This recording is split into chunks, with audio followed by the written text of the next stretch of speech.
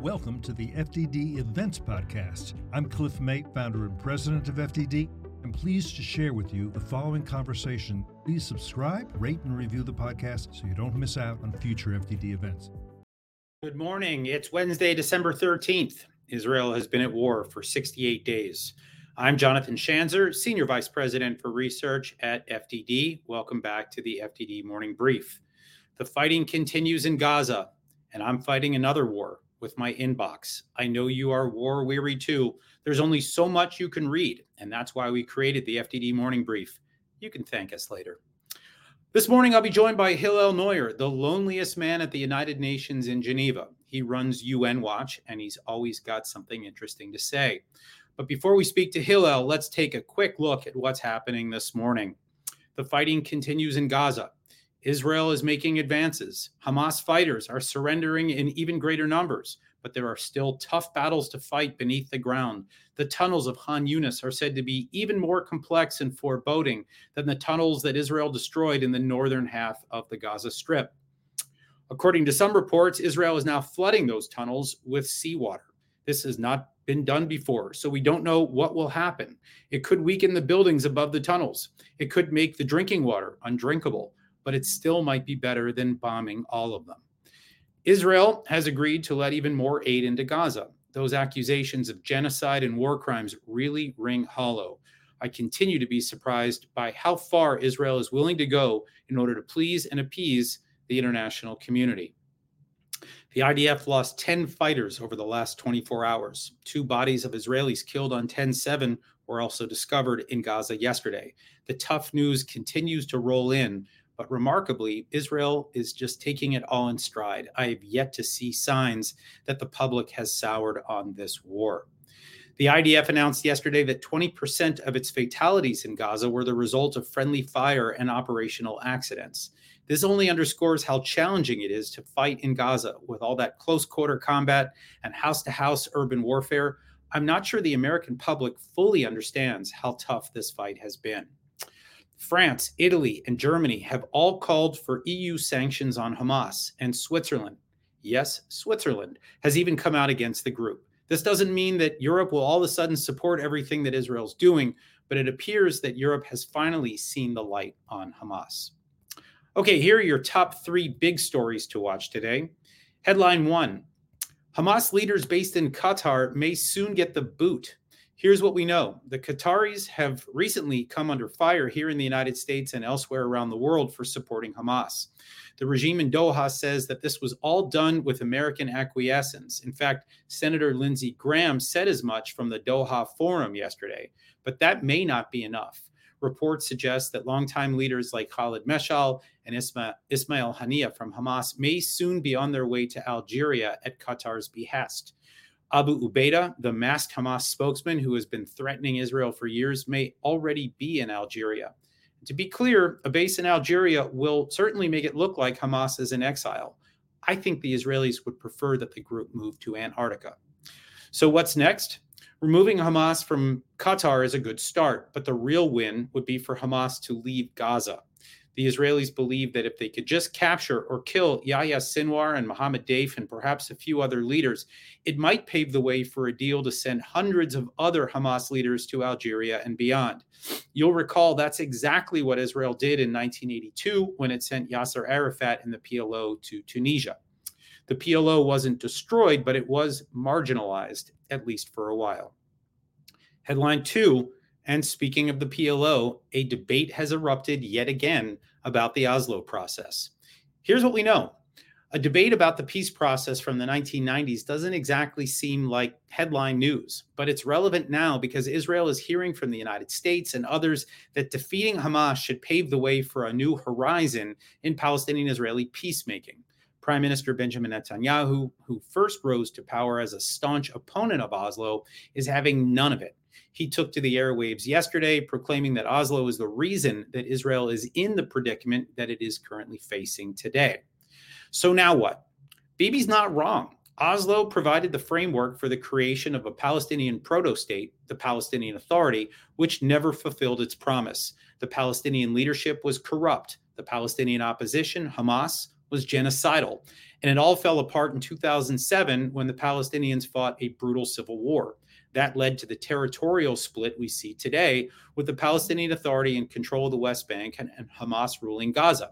You can read all about that war in my 2008 book, Hamas versus Fatah, The Struggle for Palestine. But I digress.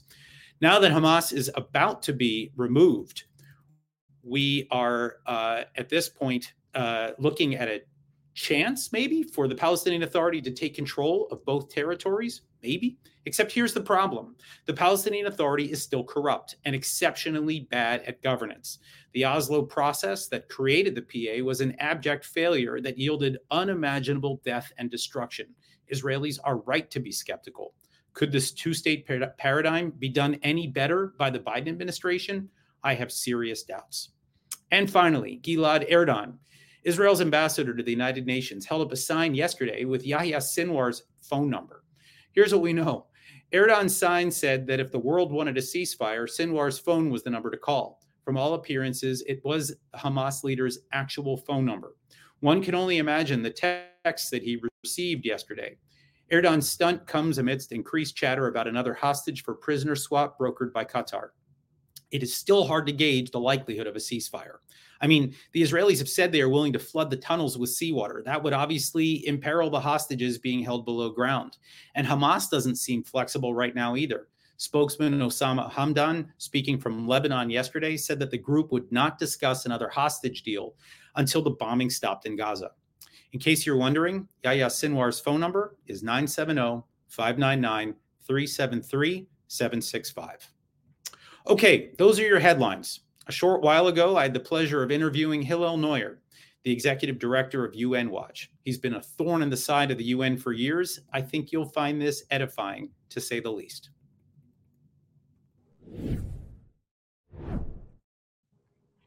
Welcome, Hillel Neuer. Thank you. Good to be here. So, Hillel, let me just start by asking you this question. For those who are not familiar with UN Watch, you live kind of a lonely existence out there in Geneva. You're out there trying to hold to account a corrupt and bloated UN. What is that like day after day?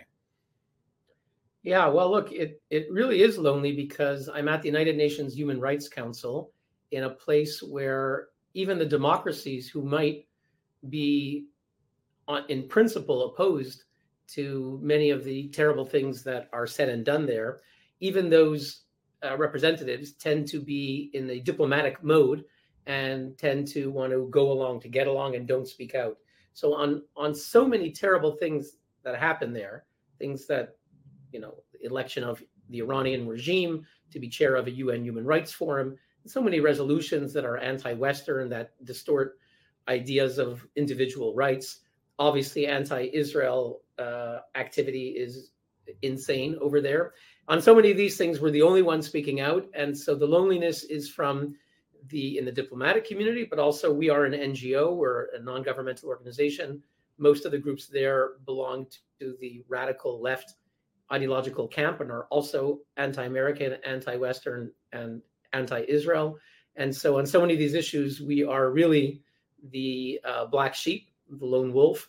And it is a lonely place. I've said it before, but I am the most hated man at the United Nations. And, it sounds funny and everything, but in reality, if you're the only one in the room, it's not pleasant. But we know we're on a mission. We know we're supported by millions of decent people, and that keeps us going. Yeah, I suspect not a lot of invitations to the Christmas parties in Geneva right now. Let me try to dig into some of the issues that you're tracking at the UN. I know you track the Human Rights Council primarily, but maybe let's start with what's been happening at the General Assembly. There was a lot of talk just not long ago about Article 99. Do you want to talk about that for just a minute, what that meant, and was there any impact? Yeah, the Secretary General, Antonio Guterres, used a power that he has to convene a meeting of the General Assembly. This was after the United States vetoed a resolution that would call for a ceasefire. The ceasefire sounds nice. It sounds humanitarian, but we're talking about a terrorist group that on October 7th invaded Israel, massacred some 1,200 people, committed mass rape, mutilation, torture, at a level of sadism that we perhaps haven't seen since the Nazis. and in some cases, maybe even worse than the Nazis. The Nazis were ashamed of what they did. Hamas recorded it on GoPro cameras. So Hamas said they want to do it again. They've said so repeatedly, and to save Israelis from another massacre, and to also save Palestinians who are living under an oppressive regime that people don't like to talk about. Israel is obliged to dismantle Hamas. So those who call for a ceasefire are saying what Hamas wants. Hamas wants to stay in power. And sadly, the UN General Assembly has gone along with the Secretary General. After the US vetoed a resolution at the Security Council, the General Assembly went ahead. Let's talk about UN Women. This is an agency that's taken a lot of heat in recent weeks, and I think for good reason. I mean, we could make the argument here that the UN has failed half of humanity. What do you say to that? Yes, I think the UN, for many people, has betrayed its founding principles. We just marked the 75th anniversary of the Universal Declaration of Human Rights, adopted on December 10th, 1948.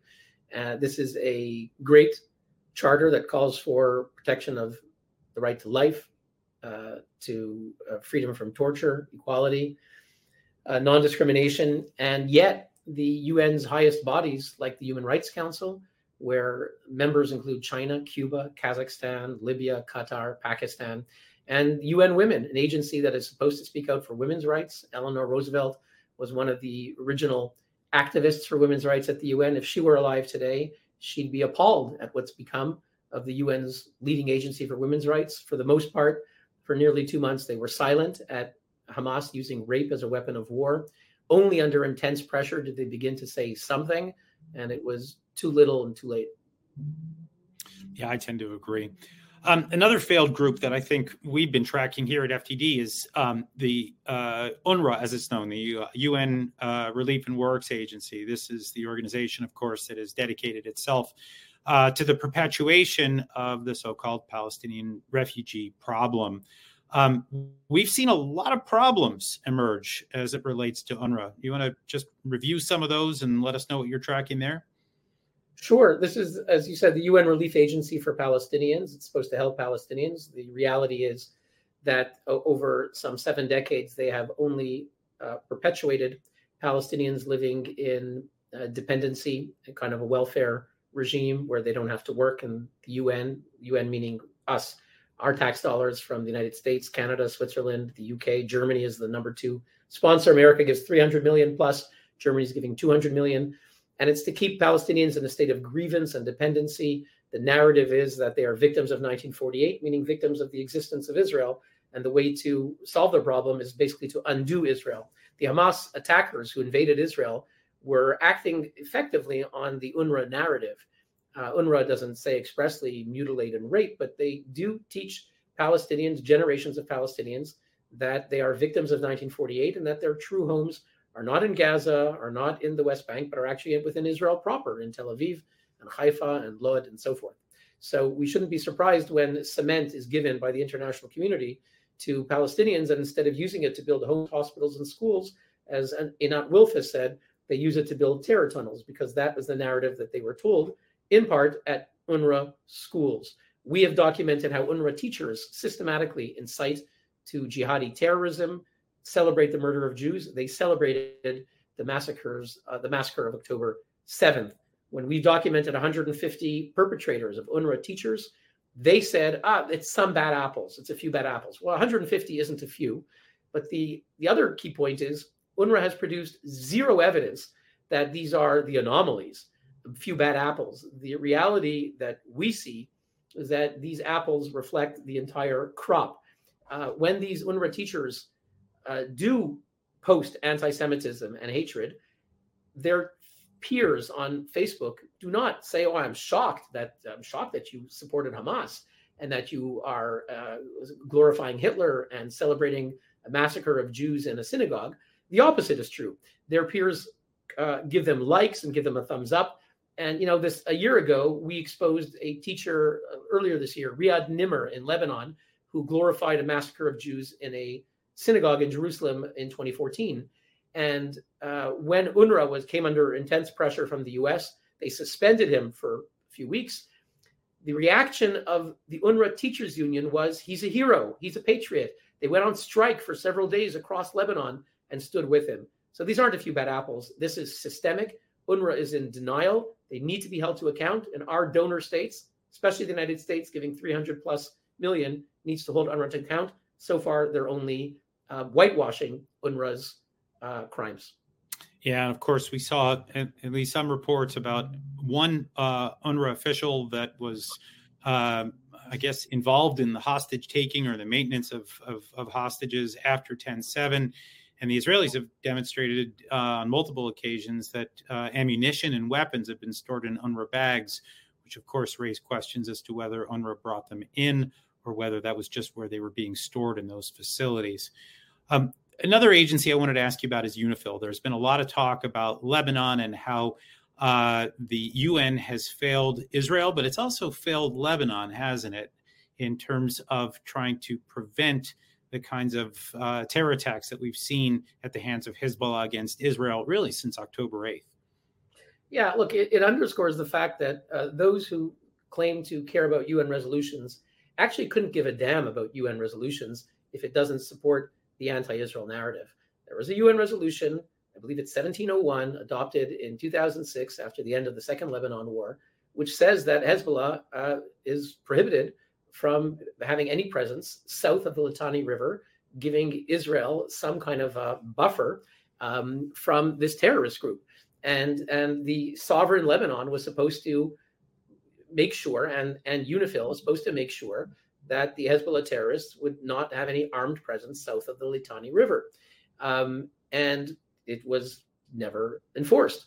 The UNIFIL rather quickly understood from Hezbollah that Hezbollah was threatening them. From time to time, Hezbollah would, set off a bomb and kill a UNIFIL soldier. Very quickly, the Italian and other soldiers wanted to come home in one piece with their beautiful uniform, and they're not going to risk their lives to save Israel. So UNIFIL became useless. It became really a fig leaf for Hezbollah taking over all of Lebanon and using homes and other civilian facilities as cover for their rockets.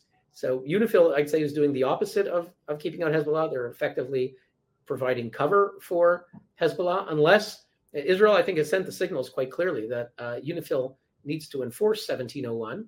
Again, it's a UN resolution. You never hear Amnesty International talking about it. You never hear Human Rights Watch talking about it. You never hear the students at Harvard or Penn or MIT or the other schools saying, enforce the UN resolution, remove the terrorists. No, they couldn't care less about a UN resolution from the UN Security Council.